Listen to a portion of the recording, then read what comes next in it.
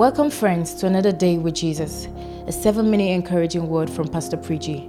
As you listen, we believe this word will strengthen you for the day. Greetings in Jesus' name. Welcome to this amazing new morning. One of the primary reasons why we do not grow in our relationship with God is because we are not confident of where we are placed. We are not confident of our covering. We are not confident of the family where He has placed us. And it is imperative for each and every one of us to understand our true identity, our true value system, our true roots. Where are we located? The Bible says in Hebrews chapter 2 and verse 11, "For both He that sanctifies and they who are sanctified are all of one, for which cause He is not ashamed to call them brethren." So there is two categories of people here. One is the category that is sanctifying, and the second category is the category of people that are sanctified.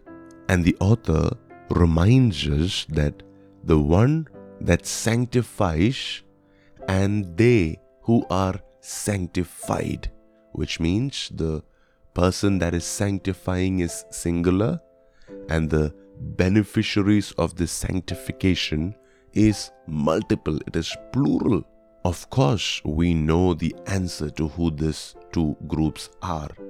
The one who sanctifies, the singular person, is Jesus Himself, and the plural, the multiple people who've been benefited by the sanctifying work of Jesus, it is you and I, the church, the body of Christ. The Bible says that Jesus and the church, that is the two categories of people that are mentioned here. And it says both the one Jesus and the many, that is the church, they are all of one. They've all come out of the same Father.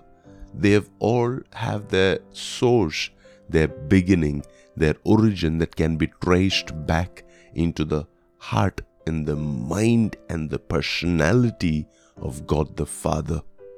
And that is why it says, He is not ashamed to call them brethren. He is not ashamed to call this large group of people that are sanctified as His own brothers, as His own sisters, as His own family members. So today, we are not just the children of God. We are not just friends of God. We are brothers and sisters of Jesus. Jesus becomes our elder brother, the one who sanctifies us, the one who prepares us, the one who purifies us so that we can now have a relationship with the Father, from whom we come forth, in whom we find our origin, where we are rooted. The Bible says we are now part of this amazing large family, and it consists of the Father, the Son Jesus, and all His other sons and daughters. Each and every one of us are part of this category. And the Bible says Jesus, He's not ashamed. He's not sorry. He doesn't regret calling us His brethren, His sisters, His family members. When we remember this is our identity, this is our covering, this is our protection, this is how much God values us, that He has now given us a name in heaven. He has now included us in His own family. He is now looking at us as His children and as brothers and sisters of Jesus. My dear friends, that itself should be able to remove every fear, every doubt, every concern that you might have about your identity.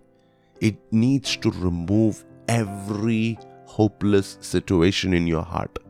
You cannot walk with your head held down. You cannot live in shame anymore.